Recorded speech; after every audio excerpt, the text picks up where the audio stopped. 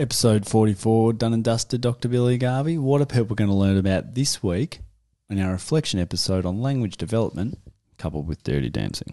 Yeah, so some deeper dives into different age groups about how we can best support language development, look at some of the research there and practical strategies.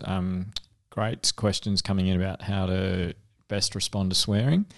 Get both of our perspectives on that. I did give my perspective and I gave my 2 cents. Well, yes, they were great, and I think that they complemented what we both talked about, our different moves for that. And then we talked about some things like selective mutism, some other kind of more specific things that are going on, and how we can really make sure that we're, supporting our kids in this area. We've also got some interesting and controversial poll data back from the people this week, which, look, I've got to say I disagree with one of the majority of some of the votes, but that's all right. It's a democracy, so that's right, Billy. Wrong. I don't hide. I don't hide about the numbers.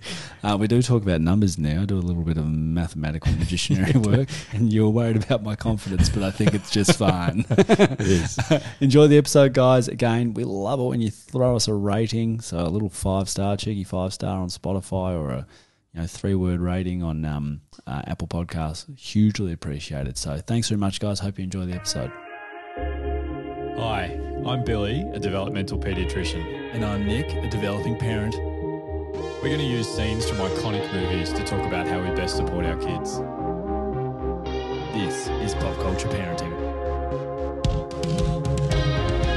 Hey, don't let your mother smell that beer on your breath. She'll take it out on me. I don't want to see you again for the rest of my whole life. I don't want to see anybody else either. Who is your daddy and what does he do? Just use your best judgment. We trust you.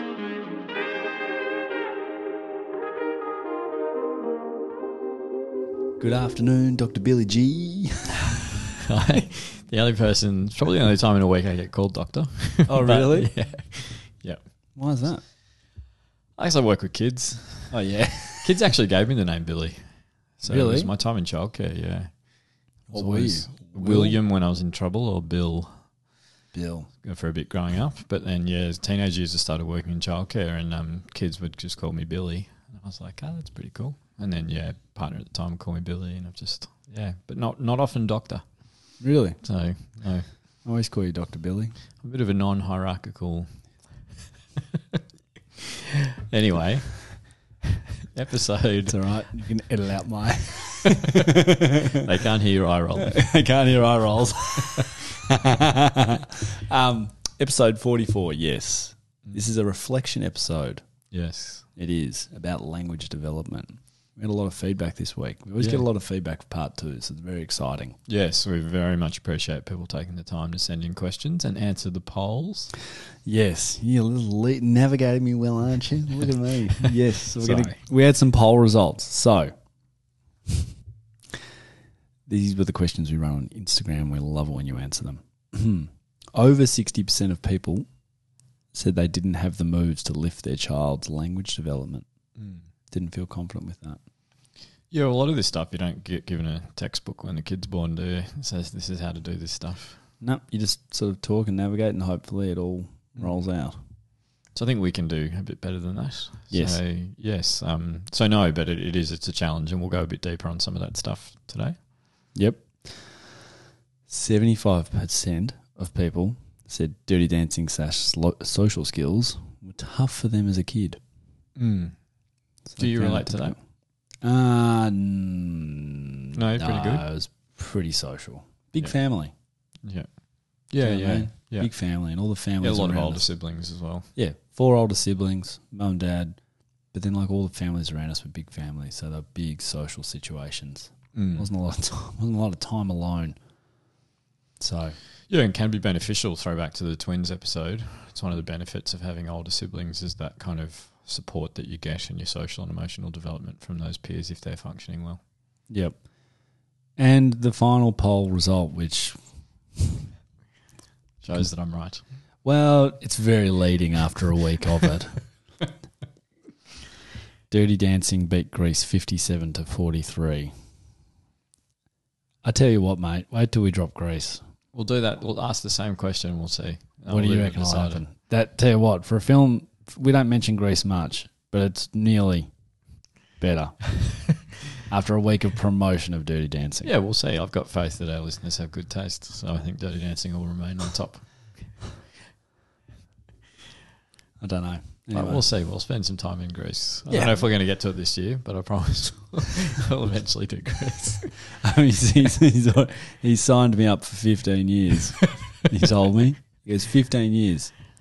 I was like, all right. The Well, that girls- puts Freddie at 19, so... Yeah, it puts Ronnie at 17. She'll be right by then. And then, yeah. Oh, God, it'll be cold out here. He doesn't make it warm. Anyway, you're warm in greeting. Cold in temperature. And then was there a final... No. No. No, there's a final question that we'll get to later. Oh, yes. Which is a great question. Yeah, we'll do that at the end. Yes. We have, I think, 7 questions this week, which we've distilled.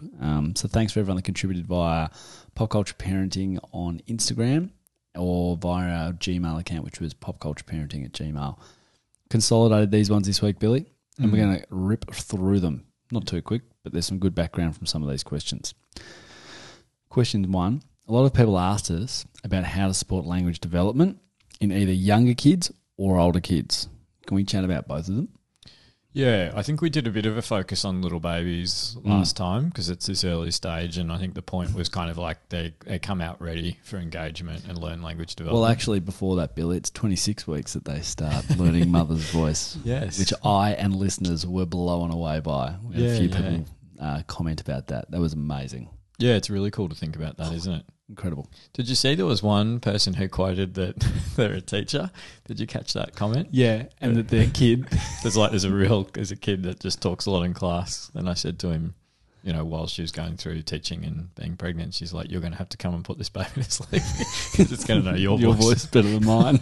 That's such a great comment. That was me as a kid. Yeah, really, just in I wouldn't class. shut up. Yeah. Anyway. And so I think it is good to break it up into the two. And if we think about it as kind of like the early preschool years and some primary school stuff, and then late primary school, adolescence, and adulthood as the two different types. Mm-hmm. If we start off with the kind of preschool, they're really important years. So we know that kind of we've talked about that kind of first few months, but from 6 months to 3-4 years of age are just really amazing years for cognitive development around language. Mm-hmm. It's really interesting. Like a lot of the brain architecture stuff shows that we're kind of born with heaps of connections, and what we actually do to build skills from a brain development perspective is by pruning. So we reinforce the pathways that happen and we prune off a lot of the stuff that we don't need. It's an interesting way for an avid gardener like yourself. I am an to avid gardener. Think about. God. But so what we're trying to do is really reinforce those, neural pathways in kids' brains around language. And it's really interesting. There's a really famous study from the 90s called the 30 million word gap. Oh, yes. Yeah, so I think you've seen me talk on this, and there is some criticism of this research, and I think it is deserving of it, but I think there's still some valuable stuff you can get out of it. And what they essentially did is this research team went into homes and they looked at it from a socioeconomic status standpoint and saw this huge difference in families that were kind of had a lot of resources versus families that didn't. And what they found was that by the age of 3, the families that were from well-resourced, kind of wealthy families, those kids had heard 30 million more words. From a person, from a human. Yeah, in their environment. And we know, like, especially from kind of 6 to 9 months on, hearing language is a really important thing for kids in those first few crucial years.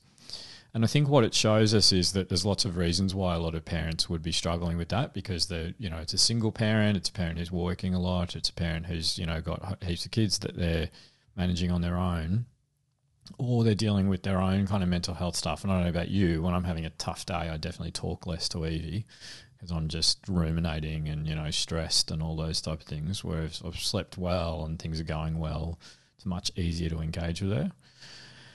The other thing is that kind of another research team 20 years later went back into that environment, like from a perspective of, what's not just the number of words these kids hear in terms of like there's 30 million more words that they hear, but what's the actual language like Now, the well-resourced families, really interestingly, there's a few different components that were different about what those kids were hearing. For example, they ask a lot more questions of kids, and that's a really important part of language development. Is it's not just, as we said, reading the book and say Billy took Spot for a walk. We talked about kind of why is Billy doing that? Is Billy enjoying it? But also asking kids about their own experience. And when kids are quite young, it's really important that they get an opportunity to frame their own thoughts and things like that. And say, you'd be doing this probably pretty basically with Ronnie, who's 2. But I'm sure with Freddie, you have deeper conversations where you ask questions. And what that gives her the opportunity is you're actually handing her the lead in Dirty Dancing. Mm-hmm. You're saying, open question, I'm going to ask you, Fred, what's going on? How are you feeling? What did you think about that thing that just happened? What would you like to do today? Yep. And then she leads, and you give her the opportunity and you respond to her. It's a really amazing opportunity to build some really early conversational skills in kids. The other thing is that the high SES families were much more likely to have affirmation statements versus prohibition statements. So that's amazing that you're doing that specific thing as opposed to stop doing that thing. Yep. I think that shows us another important part of rich language development is reinforcing the stuff that we see that's good, because no or stop doing that doesn't really help that much with the kind of pruning process that we think about.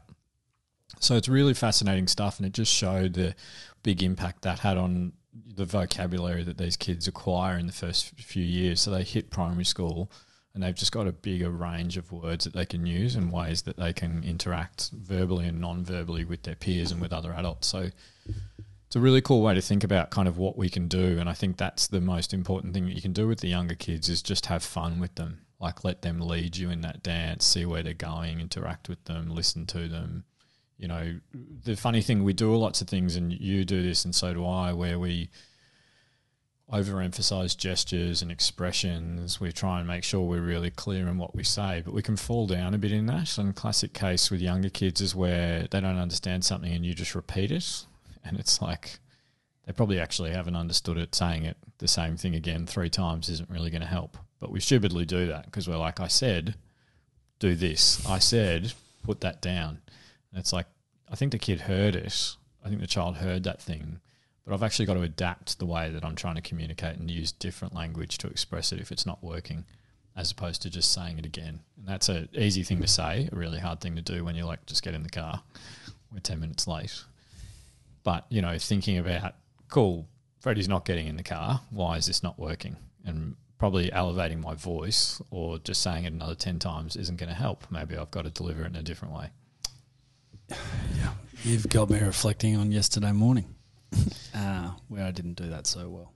So it's totally fine to not do it perfectly all the time, but just look at different opportunities and go, yeah, that's not working, just yelling, and things like that. So it's a good example of how we engage and actually use the information that we're getting from a young child, a toddler or a preschooler, and say, I've got to adapt.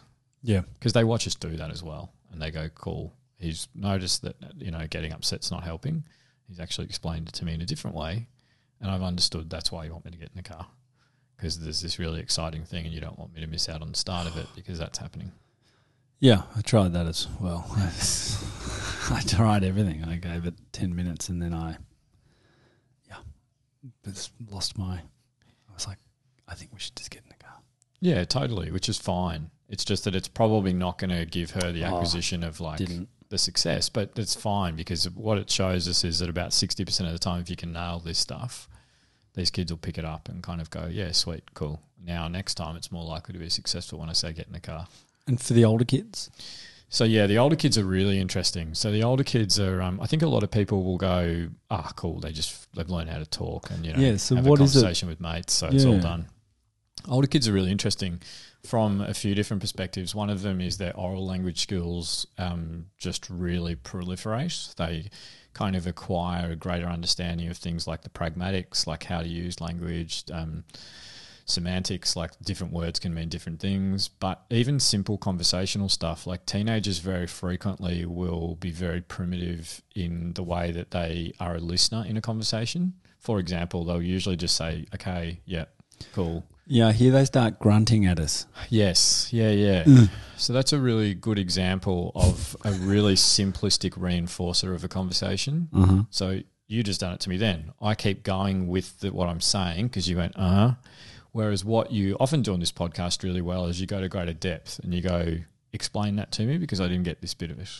And that takes us to a higher level of success in our conversation because I'm not just going, cool, getting simple affirmation, he's grunting. I'm getting, cool, he wants me to focus on that bit. And if we can do that with teenagers, it gives them the opportunity to get even better at their conversational skills.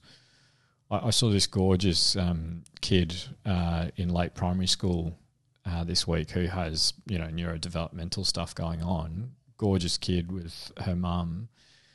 And she's really struggling socially. So she's really likable. Like, I shouldn't have favourites, but favourite kid that I've met in weeks and weeks and weeks because she's really instantly likable. She's just one of those kids that you're like, man, I just want to hang out with this kid and spend time with them. They're warm and kind and funny and all that stuff. But she's really hitting a wall because when she's socialising, dirty dancing, so outside of the classroom, she's really struggling to not be really rigid in the rules. So she's like telling kids they stepped out of place or they did the wrong thing or whatever, or is really struggling to understand the perspective of the other kid. Now, Mum was telling me about it in pretty simple language, and this kid goes, I know how to compromise. And I was like, wow, blown away that you've pulled that out of that. But it was such a beautiful demonstration of just because she has a high level of articulation around that exact thing, she can hear people talking about it and go, you're talking about compromising. She can't do it. And what the current therapists and educators who are doing an amazing job trying to support her are saying, look, when the social situation goes wrong, just leave, just back out and say you've got to go before the conflict happens. But Mum's saying it's happening so much that she never actually engages with kids anymore, more than a couple of minutes, because the rule stuff comes in or they're not understanding it their turn or whatever. So it's a good example of we've got to actually give her those skills, and we can't say she knows how to do it because she just said, I know how to compromise. She's showing us the specific thing that she isn't able to do, and so what we need to do is support her in that. And as that ability becomes higher, the higher need socially to be at the same level as your peers, it is really important that we catch those kids that are falling behind and go, cool, you actually need help in understanding flexibility of language around certain social situations. And kids go through this phase. Like Freddie's probably coming out of it now, where Freddie probably talks to people the same way. She's met them for the first time and she goes, hi, this is a drawing I did, and tells them about it. Yeah. And she would probably tell you about the drawing in the same way. She'd probably just feel more comfortable or whatever. But in the next couple of years, what Freddie's going to learn is I've just met this person, so I'm going to do it differently. I'm going to have a simpler explanation, whereas I've got all these things, these shortcuts that I can do with Dad because I don't have to explain every step to him. So what would she say, like, hi, do you like drawing? Because I just did this drawing. Perfect example. So yes, she will understand that I need to frame this relationship up first. I need to understand, like, where are you interested in this first? Whereas a kid who's younger will just take you to drawing and put it in your face and be like, I don't understand it. I need to get a reference point of what you think about drawing first. She used to do this all the time where she'd be like in the street, and a kid would come up, and they'd be like 5 and she'd be 3 and she'd just go, I've got a bunny. Like, everyone would be talking and she didn't know how to contribute. And she's like, I have bunny. Yeah, exactly. And you're like, so that's awesome because she's got a high level of language and she's interested and she's trying to interact. But yes, now what she's learning is that there's intricacies of social engagement that I need to understand. And kids who struggle with that, you can see them where they're still doing that. They walk into a group and go, I have a bunny. Yeah. They can't hold and go, hang on, let me listen to what they're talking about. Oh, cool. They're talking about, Bluey. Now I'm going to wait for a spot. I'm going to wait for a pause and have a hook. Do kids get is this kind of, so obviously this is like kind of like this awareness thing, right? This thing of like I'm going to sort of make my way into the conversation slowly. Does that take a long time to develop? Yeah, definitely. I don't know about you. Like, I think back to like 10 years ago and I think I'm better in a social situation now than I was 10 years ago in my 20s, because there's lots of elements to that. I think I've got a greater understanding of sensitivities around how people are thinking. So because I know you, I can see you walk into my house And just off the way you walk in and look, I can tell how you're going. Mm. Now, I will use that to modify my language and communication with you. You come in pumped, I'm pumped, we're on the same level. You come in, I go, God, he looks like he's having a tough morning. I will change the way that I talk to you before I've said a word and how I engage with you. That's a skill that you acquire to read that. Now, I can read it a little bit off someone I've never met. They can come in and I can go, they're open, they're happy and those things, so I'll talk to them a certain way, or I can modify it. But with you, I've had the opportunity over years to develop this social relationship that operates at a much higher level, but also a much simpler in terms of it. We can use less words to have a conversation, and you know that. There'll be people you're really good mates with where you kind of don't even have to say half the words in a sentence because you just get it, whereas you don't do that if you've just met someone. You wouldn't talk like that. Using slang is a perfect example of that. I would say mate a lot. I wouldn't say it with someone I've just met, especially if I was in a suit and they were in a suit and it was in a boardroom. Whereas if it's at the pub and someone says hi to me, I would use the word mate. Now, that's a really important skill in language development, that some kids who don't understand that difference, they can't clock, hang on a second, I've got to modify this. And that can be from like playground to classroom, but it can also be social group to social group. You know, understand that I'm sitting in a social group now, Nick's not talking much, he usually talks heaps. Even though I'm actively having a conversation, I need to think about what's going on for him and modify how I engage in this social group accordingly. It's a really important bit, and it's such a pro-social skill that that's actually the thing that makes kids likable. It's not like, oh, he's the tallest or she's the best looking or they've got the richest parents. It's that person has good language development skills and they're quite in tune. And we need to help kids learn that, especially if they're struggling with it. And teenage years is a classic period where kids will fall down with it. And then they can be perceived as selfish when they're not really selfish. They just don't have the understanding to pick up the subtle cues, How do you especially teach them? non-verbal stuff. So you have conversations with them about it. When they come home and go like, Nick was really annoying today. Like, he didn't even talk. And I asked him a couple of questions and he just like grunted at me. And I'm so sick of Nick. And then you go, oh, what was he like? He just like, he didn't really look anyone in the eyes.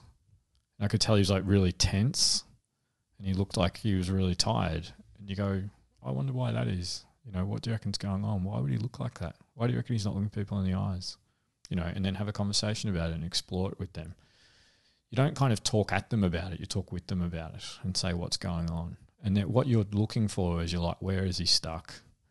Or where is Freddie finding this challenging? You know, she comes home and from preschool and says, this other kid was really mean to me. And it's like, what was going on? You know, what was the kid doing? Was there earlier signs that probably you shouldn't have gone over and interacted with him? And you don't talk about it like that. You think about it like that. But what you're asking is those things. And then, like we've always said, the thing that you do really well, which I've got to get better at, is being there with Evie when she's in social situations so I can observe and say that. So it's a really important bit of it. There's like, a lot of people are amazing at like the language that they use around kids, but there's also, you've got to be kind of a bit more specific in how we think about how kids are going and where they're struggling. And there is a big overlap between language development and social relationships. You know, it's a really important bit. So the younger kids, a lot of it is about opportunities and just giving them a chance to hear lots of different language. And that's what we've talked about, you know. Also, like, parallel talking is a good example of that. Like, even just, I find this hard to do even though I know the literature. But when I'm doing stuff, talk about what I'm doing out loud so if you can hear it. You know, I'm making you a sandwich and this is the peanut butter and I'm going to put it all over here and it's going to be so yum. What she's learning is the narrative around that and gives an opportunity for language. But there's heaps of times where I'm like, oh man, I don't have it in me. I'm just going to make the sandwich. Yeah. You know, which is fine. But just in times doing that kind of parallel talking is great for younger kids. But as kids get older, we move away from that and we go into what are especially the non-verbal things. What's an understanding of gesture? What's sarcasm? What's all those things? And you will find some kids really can't understand metaphors, you know, and that you they might hear you go, oh yeah, Billy's got cold feet about that thing. And Freddie now would go, why does he have cold feet? It's really warm. And you would go, I know it's just a saying. But as they hear that more and understand the context of it, they'll get better at interpreting it. But some kids will always struggle at those kind of intricacies of language if we don't help them and pick it out. Yeah, right. God, I'm going to be so much more conscious of it. Yeah, I was just observing how they're going. But there's so much stuff to do on this that it'd probably be a future thing where we look a bit deeper at some of those elements, because especially teenage years, we can really go into that a lot more. I'm interested about this next question because I have wondered about this.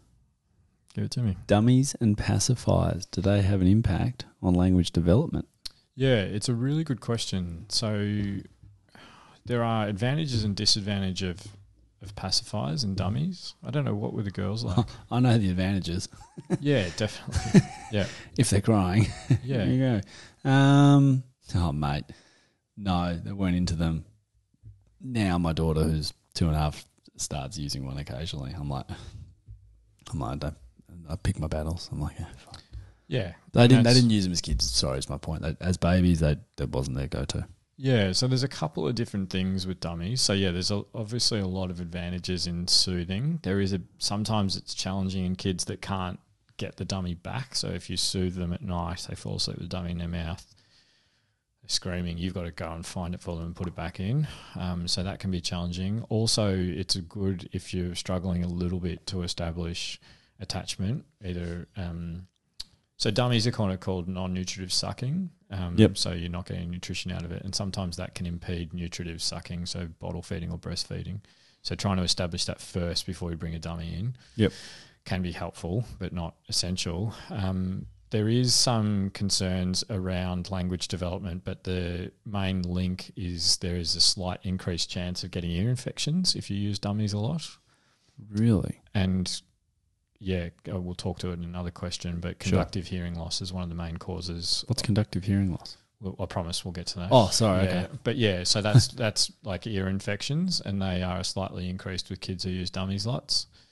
There is a dentition element of kids who use dummies a lot beyond kind of the first few years of life. That just the way that it forms, their teeth form, can be a little bit different. And there is a little bit of concern around the architecture of their mouth outside of their teeth that can change how good they are at making sounds, but it's pretty small stuff. The only thing that's a bit of a caveat on the language development is there are some kids who will spend a lot of time awake during the day with a dummy in their mouth. And it's really important that we watch those kids in terms of their language development, mainly in terms of their expression, so how much they talk, because there's lots of kids, I don't know if you've seen these, but they're dummies all day and they just pull the dummy out, say the one word, and then put it back in. I haven't seen it. And that's the only time the dummy will come out, where they are pressed, really pressed to say something. But those kids benefit so much from the soothing element of the dummy that they'll lean more towards nonverbal forms of communication. So you've just got to make sure that those kids are on track with their language development. Gotcha. And then think about like 4-5 years of age being the time to start backing out with it, but replacing it with something else that helps them, especially if they're really distressed and it's their main soothing method. Okay. Wow. Yeah. So yeah, it's a good question though. It's a good specific question. Yeah. Yeah, I just wondered it. I don't know if I've ever put too much thought into it, but it is an interesting one. If they've got the dummy in, like, how can they be talking as much? But yeah, but there's heaps of kids that use dummies a lot and they just thrive in their development with their language. Yeah. So I lived on a bottle of Ribena for a really long time. Yeah, well, we grew up in the years where juice was like a healthy thing you had to drink, and now it's like a treat. Now it's a treat. Don't drink your calories. That's what I was told recently. Don't drink your calories. I'm like, fair enough. I eat enough of them. Hi team, loved the podcast this week. Super interesting. I have a very specific language related question. How to deal with swearing. I've been super passionate about language development with my 3 little people. Read heaps to them, tried to make sure they've been exposed to language from an early age and often. They are all very articulate now at 3, nearly 5 and 7. But my nearly 5-year-old has started coming out with some very colourful language. We've tried hard to ignore it, but it's tricky when it gets a big reaction at kinder with others. And I'm finding it hard to know the way to approach it. Like many parenting strategies, I'm hoping that good role modelling and exposure to other language options will prevail. But I'm wondering if you have any advice around how to teach what language is appropriate in what situations, or the consent that certain language won't be accepted in certain situations. I figured there would be likely other parents with similar challenges and would love the ideas that you have. Keep up the awesome podcasting. I love listening to it, and it sustains me on my commute each week. I'm curious about this one because sometimes they just drop one. Okay. I don't have the same one where the kid, well, my daughter's doing it at kinder to get a reaction, and therefore, like the educators never said, "Hey, we're gonna have a chat about that sailor mouth over there." Yeah. But when they say it occasionally, and I don't think they know, like especially if Henrietta's there, we just look at each other and we're frozen. We are like deers in headlights. Yeah. Like, how are you meant to react, and what can you do? Because it's like, I've got a method, but. Okay. Do you want me to go first? Or you to go first? Maybe let the behavioural paediatrician field this one, Be quite funny. and then I'll come in after with mine. They're the opposite. We'll get all this feedback. They're like, Nick's was the actual better answer. It'd be like, can we not have Nick respond? Dr. Billy, what do you do? Yeah, with a so child that really swears? common, and it's I think the most important thing is that it's not a thing because parents swear a lot around kids. That we see heaps of kids that will be swearing that parents are like, we are so strict, we don't swear at all at home. But kids get exposed to it either through the social groups or media they consume, and it's really hard to regulate that, especially these days. And they're powerful words. That's the thing. That's why they catch them. There's even some evidence that it's quite therapeutic as an adult to swear. It can be, there's some people that would argue that. And, I can relate to that. I can be times where I'm like, I'll have, I'll get really upset and I'll have a fair bit of profanity in it. And then afterwards I'm like, cool, I just got that out. I've got to do it appropriately though. I drove forklifts for years and years and used to swear every second word because everyone in that group used to swear all the time. And it's a bit, not to go back to the previous question, but that's a really important later, childhood acquisition skill is it's not appropriate for me. So I swear almost nowhere else except for socially, but I work in a place where I can't and shouldn't swear. No, but I'm very good at doing that. That's not a huge effort for me not to swear. But for young kids, there's multiple reasons why they do it. And kids from about 2-3 years of age will figure out that these words seem to have some power to them. The important bit that we do after we're not beating ourselves up and going, it's because I swore that one time. I've ruined everything. They're not going to have any friends and, they're destined for a troubled life, is to give ourselves a break, but then think about why they're doing it, which is what you did really well. You thought about that and you were like, well, this kid is doing it in daycare and everyone's getting a bit, caught up in it. Yeah, exactly. Or like you do when you and Henry freeze, like kids pick up the freeze. It's impossible to be a robot and go, we will not respond at all to the fact that you've just sworn. So they will do it sometimes without a big intention. They just do it and it gets caught and then they go, wow, I said that word, and everyone stopped or people got upset or everyone reacted. You also got to be careful about having a big expectation, and that's why this mum is really good in thinking about this, in how capable are they of actually understanding that it's inappropriate. And we can't, especially the younger kids, you can't be like, I've sat down and told you that it's not okay to say those words. And they're like, I don't understand that. I don't understand it hurts people or it's offensive or whatever it is. They just don't know that. They just know there's these group of sounds that they put together, and when they do it, if they accidentally say sit differently, everyone gets worked up, and so that actually unintentionally reinforces them saying sit incorrectly because they go, when I say it like that, everyone jumps up and down. But there are some times where they're doing it because they're stressed or they're upset or they're annoyed at another kid. And when they start using it for that, that's a really good example of a time where we don't stop them from doing something. We give them something else to do instead and reinforce it. Gotcha. And you go, and obviously developmentally appropriate. You don't say to the 3-year-old, when you get angry and swear, we'd actually much rather that you think about the other person, and you know what I mean? Like, gotcha. The kid's going to keep swearing. So you try and understand, have you got any capacity to understand this isn't appropriate? And if there is an element of distress to it, think about what can I give you that is better? Even the kids who are just doing it for attention, like this parent's doing, you want to ignore it, but give them, reinforce a different way. And we all do this. If you say please, they say please, and then you give them the thing, and that's a reinforcer. The bit is if they're swearing, you try and ignore it, and you say, we've spoken about this. If you want my attention, this is how you do it. Or if you want help, this is how you do it. And then when they do it without the swearing, then you go superstar. Like when Freddie changed Ronnie's nappy for you, you make a really big deal of it. You're like, oh my God, you didn't swear first. You actually just came to me and said your sister's annoying you. That's amazing. Like, and reinforce it.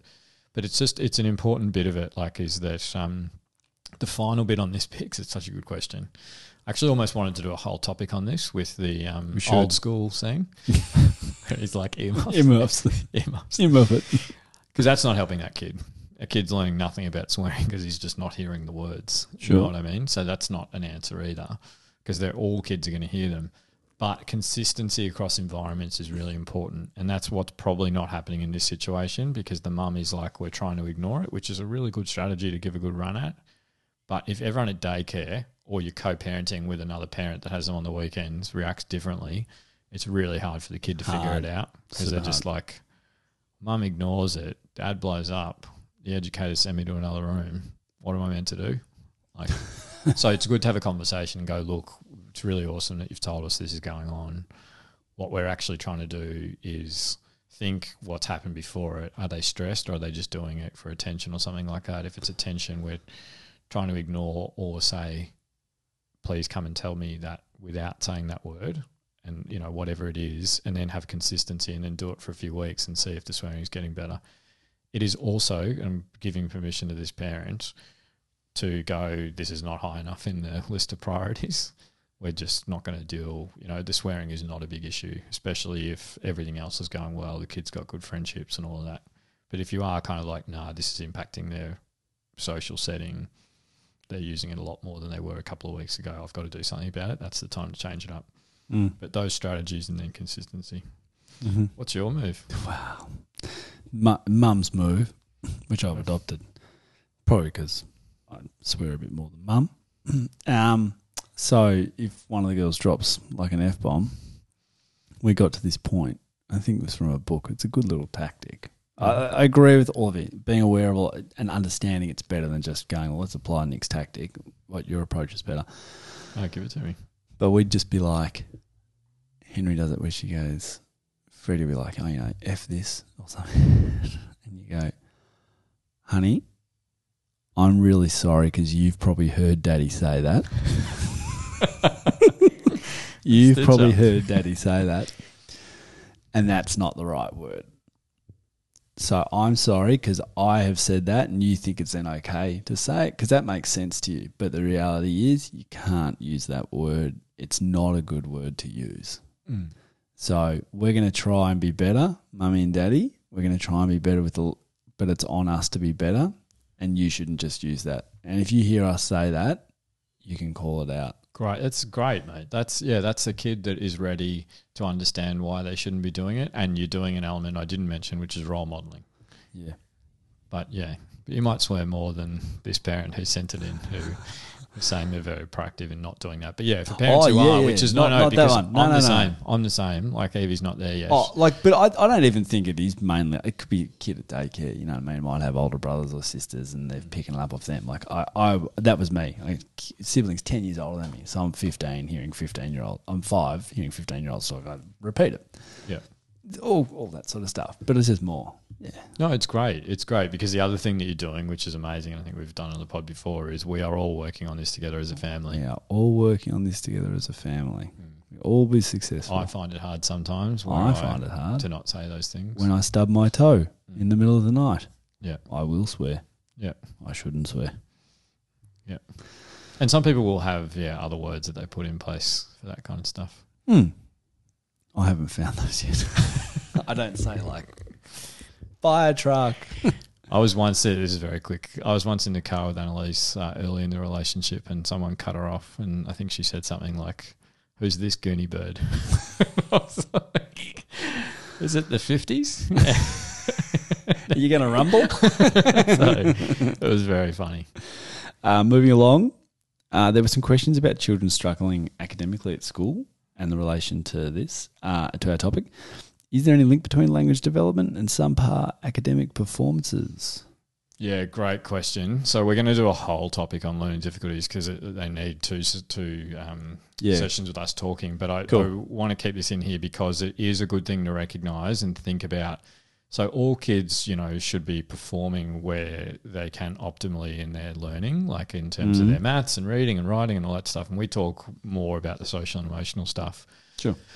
And just because you're at expected level does not mean, sweet, Nick's awesome, Nick's doing great at school, he's at expected level for everything. If you're like, hang on a second, Nick's really into maths, he should be higher than that, then you think, what's going on? Especially if over time it's gotten worse. He used to perform above expected, but this year I've noticed he's getting everything at expected. I'm worried that in the future, so you catch it then and go, he's dropped. There is definitely a language development component to a kind of all of them, to be honest, all the kind of areas in terms of literacy and numeracy and all those things. But there is also an element of it that is separate to it. And what we talk about in specific learning difficulties, and you've probably heard of dyslexia. Yep. So that's a specific difficulty with kind of decoding elements of words and things like that. So their reading and writing and all those things struggle. We need to be really careful that we don't just push those kids to try harder, because a lot of those kids will always have a difficulty with that, and that's where we modify. Okay. We modify what the expectations are. So we don't say, bad luck, just try harder to read, and, they're performing below where they should be. We modify. And there's most places, I know we get listeners from overseas, but most places will have pathways to figure out an assessment component for that. And in Australia, it's educational psychologists, and they're amazing. We work closely with them. And thinking about what is the reason that child is not where they should be in their numeracy or the literacy. And it can be a language development component. But if they're doing really well on everything else and they're just stuck there, you need to have a targeted strategy that you use in the classroom, but you use it for a period of time that's evidence-based, and if things don't get better, it's often not the case of this kid just needs to try harder. It's like, cool, we actually need to change the way that we do assessments and teach this kid, because they're always going to be a bit stuck like this. And we don't expect kids who need glasses and go, bad luck, mate, just squint and try harder to see the stuff. It's just a thing that they get stuck on, and we need to modify it. So when we do the whole talk, we'll put out some resources and go really deep on it, but it is an interesting overlap. Just like there's the social emotional overlap with language development, there's also the kind of learning and the kind of more structured learning acquisition that happens through school and language development components to it. Yeah, okay. But it's just important to highlight there is a separate entity that has nothing to do with language development about kids that will struggle with certain elements of their learning. That was really interesting. I'd never thought about that. Because you obviously graded as you're graded, but it could be like for Nick to get a B, that's about as good as Nick can currently do. He can try and get more juice out of the lemon, but it'll be really hard. So maybe reassessing where he's at. Never thought about it. Yeah, well, it's really interesting. Well, no, it's really interesting. So I got pretty bad handwriting, which is obviously a funny joke because I'm a doctor, but I've always had bad handwriting, and I could have done an hour of handwriting stuff after school every day, but I probably would have been miserable. Yeah, and how much of a difference has it made? So, yeah, how do you find that balance of like Billy's struggling to read, but tutors can be phenomenal, but they've just got to know what they're doing. Like the tutor who's like a mate from the footy club is probably not the best person, because it is quite a specific skill to have to be able to understand. And this is where educational psychologists are phenomenal. They can break down simple things like maths and go, there's 40 components to maths. These are the two that Nick struggles with, and we're going to focus on him getting better at those two things so he knocks maths out of the park. That would have been nice. Yeah, mate, you're great at maths. I'm good at I'm sensational at arithmetic. Yeah, so I really am. Yeah. Like, I am really good at arithmetic. Mm. But maths. It's your confidence I'm worried about. No. Sorry. Yes, you are. I can multiply anything times 12. Did you know that? Really? Yeah. Wow. You can test it out. Listeners can do it. Give me a number. Pi times 12? Well, that's 3142. I mean, I can do 3142 times 12. Okay. Do you want me to do it? Yeah. 37704. Oh, bang. There you go. Wow. That wasn't set up. That was 314. Mate, what are you doing hanging out with a dunce like me? Listeners will get a buzz out of that. Press pause, just punch out in the calculator. That's all I'm saying. No, that was live, mate. We've never stopped this recording once. No. Or done an edit. No. Billy, question 5. Such a great episode. Thanks, Nick and Billy. Like the sequencing there. My gorgeous 3.5-year-old orchid has been diagnosed with selective mutism, an anxiety disorder that prevents her speaking in some situations. She was a late talker and has quite significant issues with speech sounds, dyspraxia, making her speech largely unintelligible to most outside the family. She has never spoken a word at childcare to staff or peers in 2 years of attending, although will speak to me in front of them. We're working with a speechy, but there has been no actual speech work yet, as it has taken months of rapport building for her to even make a sound in front of the therapist. It sounds doom and gloom, but I'm heartened by the improvement of her speech in front of us, and also her connection with other kids during one-on-one play dates. I do worry, however, that she is missing out on opportunities to practice her dirty dancing at childcare, and the gap will become wider as they get older. How can we support her? If a child has had a... I'm not sure. Sorry. If a child has had a hearing problem, do they separate? No. Sorry. Yeah. Sorry. It's okay. How can this parent support it? What I've never heard... A couple of things I've never heard of. Yep. What's dyspraxia and what's selective mutism? Yeah. So we'll talk about that. It's really interesting. I just have to say before we go deeply on it, bonus points for giving us back the Dirty Dancing reference. Yeah, Dirty Dancing reference. Amazing. Yeah. So yeah, it's really interesting. So selective mutism, it's funny that a lot of people haven't heard of it because it's about 1 to 2% of kids, and it's a really common thing on kids that struggle when they go into preschool. It's not shyness? No, great question. What's the difference between shyness and selective mutism? Yeah. So there's a couple of things that are different about it. Shyness is usually a temperament thing. That is not, a disease or a disorder or a pathology. It's a temperament, and some kids, will be more shy in new environments, but they'll get warm up and all that stuff. Selective mutism is a persistent difference in how much they speak in different environments. So this is perfect. This kid's a perfect example of it in that speaks at home but doesn't speak at daycare. Yeah, it's really, really common. Right. Some kids will do that when they start at places like that they don't talk much, especially the kids that are a bit different to our girls that haven't done a lot of daycare pre-verbal. So, it's a harder step to take because you're like, whoa, there's 30 kids in this room. I'm usually just only around 2. I'm not going to speak much. But then with time, they'll show that they speak as much there pretty much as they do at home. Yep. The great thing this mum has identified, which is I do a lot of stuff specifically with schools going deep dives on certain topics, and selective mutism is one that educators will go, I need some moves to support these kids, what's going on here. And the best thing that this parent has done is recognise that it's an anxiety thing. It's not a language kind of don't know the words thing. There is a link, and this kid has in earlier life has shown with the dyspraxia that they had some problems with their language use in terms of how much they can talk and how well they talk and people understanding them and things like that. But now this child is likely, because they're bright and sensitive, which they often are, is actually quite articulate, but only with the safety of mum. So only at home, an environment they feel really comfortable with, they talk heaps. The moment they get out, they miss out on opportunities to dirty dance because they can't be talking with peers much.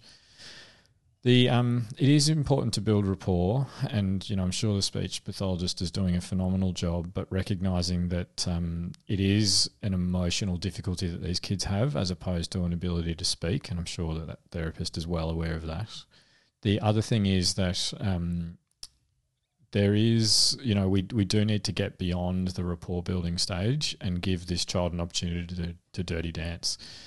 One way that this parent could do that is think about what are the steps between. So the last place this kid is going to speak as much as they do at home is in daycare without mum there with 20 other kids in the room. That's the last place. But there's probably 10 steps between at home on their own and no parent there, 30 kids. What do you think? Well, yeah, they even flag that. They go, they're pretty good in one-to-one play. So it looks like they've gotten there. Yeah. It's like, what's the bit after one-to-one play so between 30 kids? Yeah, so often that one-to-one play is the first step that'll happen, and it'll be at home. A kid the same age that they're really comfortable with, or often like their siblings, they'll talk with them. So you go, cool, they're good with me, they're getting really good with their siblings. Now I'm going to bring the friend they feel the most comfortable with into this home environment. Then I'm going to bring a couple of kids they feel comfortable with, or we're going to all go to that house, or we're going to go to a playground, or you really gently scale it up. It's very unlikely that the step from they're really good with one kid over here, and next week I'm going to drop them off at daycare, and they're going to walk in the door and just talk heaps. So thinking about that gentle acquisition of like just a gentle stretch that's supportive, and watch them and go, I mean, they've gone backwards now. They're like not speaking at all because it's 4 kids at a birthday party at someone else's house. That was too big a step. So I'm going to go back in between and go, we were nailing it at the playground with 2 or 3 kids. Let's just keep going there and then stretch again. And just any time watching feedback, to riff on the language development stuff, kids will lead us in this, especially when they're struggling to watch and see that. And selective mutism, it's another one that we might go a bit deeper on because there's a really big understanding. Yeah. Also, there's a really big overlap with social anxiety and selective mutism. Yeah. So the difference is selective mutism is just that they're cool around other kids and they're fine with it, and they'll use non-verbal cues and play with other kids and all that stuff. The social anxiety is they're really reluctant to engage at all with their peers. So that's the kind of very simplistic difference. But a lot of kids will have both. There's a big overlap. Okay. And so social anxiety is a different thing. And if that component is there, it's not just about how do we get you speaking more to other people. Yeah, it's how do we get you more comfortable and give you those social skills and all those things. Yep. We've got one last question here. How do I become Patrick Swayze? Yes. Now, I feel like most of the questions come to both of us, but this one I feel like came to just me. I reckon I would know the better path there. We haven't decided who's doing the Photoshop yet. You are a better dancer. Thank you. do have a martial arts background. That's true. What did he do more of in Dirty Dancing? Did he do any martial arts? He whacked that Robbie. He punched Robbie up pretty good. Well, he said you're not worth it right at the end. He didn't. The scuffle ended pretty quickly. I think after he whacked him a few times, didn't he? I admire Johnny Castle more for his dancing than his way that he goes to physically resolving. All I'm saying is you're focused on one film. I'm thinking Roadhouse. Hey. I'm thinking Dalton. Dalton. I thought you'd be taller. What about, is it, Hey, God, I'm going to mess up the quote. What's the War Child quote? War Child, seriously. Let him go, man. Hey, We got to do Point Break. How about you focus on somehow getting Roadhouse on this podcast? I will. So I can watch Roadhouse 4 times in a week. I will. No, I love Swayze. We gave a lot. We'll have to give Gray some attention in a future movie because she's amazing as well. I think sibling rivalry. Yes. Yes. We're going to go back to. And we should use. We've been asked for that recently. Oh, really? Actually, yeah. Sibling rivalry. Yeah. No. Oh, have I just done a reveal? Whoops. No. No. We haven't gone back to a movie yet. No, but there's some great films worth going. I think we could do Parenthood each week. I know. Remember we thought about that. We thought about just that. do a mini-series on Parenthood just because there's so many great examples. So much complexity. There's some language stuff in it as well, actually, with the really bright kid who's doing the flashcards. But then can't convert it. That kid cannot do dance. No. Could not play with her cousin. So a listener that's following our language now is doing quite well because we're very casually, as opposed to clearly, bouncing off each other. Yep. And it's a really good part that we didn't get to talk about. But maybe a future language development episode focusing specifically on teens, but hopefully that's been a good one. Yeah, and happy to go deeper. This is the thing with this. We love when people ask us questions. It gives us direction on what the episodes are going to be. We think that's really cool. But particularly in part 2, we do love it when people ask questions ahead of that episode and answer the polls because it makes up all of our questions. So please continue to do so, guys. This has been episode 44 for us. But yeah, that's it for this week, I think, Dr. Billy. Yeah, we got some other questions that are slightly related, but we're going to put them into their better topics. So thank you for everyone that's sending in questions. We really appreciate it, and all of them will be used. Yep, fantastic. Thanks very much, guys. Thanks, Nick.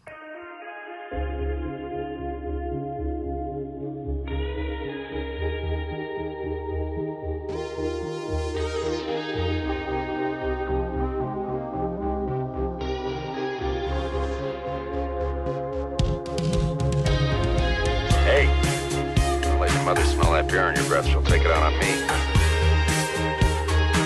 I don't want to see you again for the rest of my whole life. I don't want to see anybody else either. Who is your daddy and what does he do? Just use your best judgment. We trust you.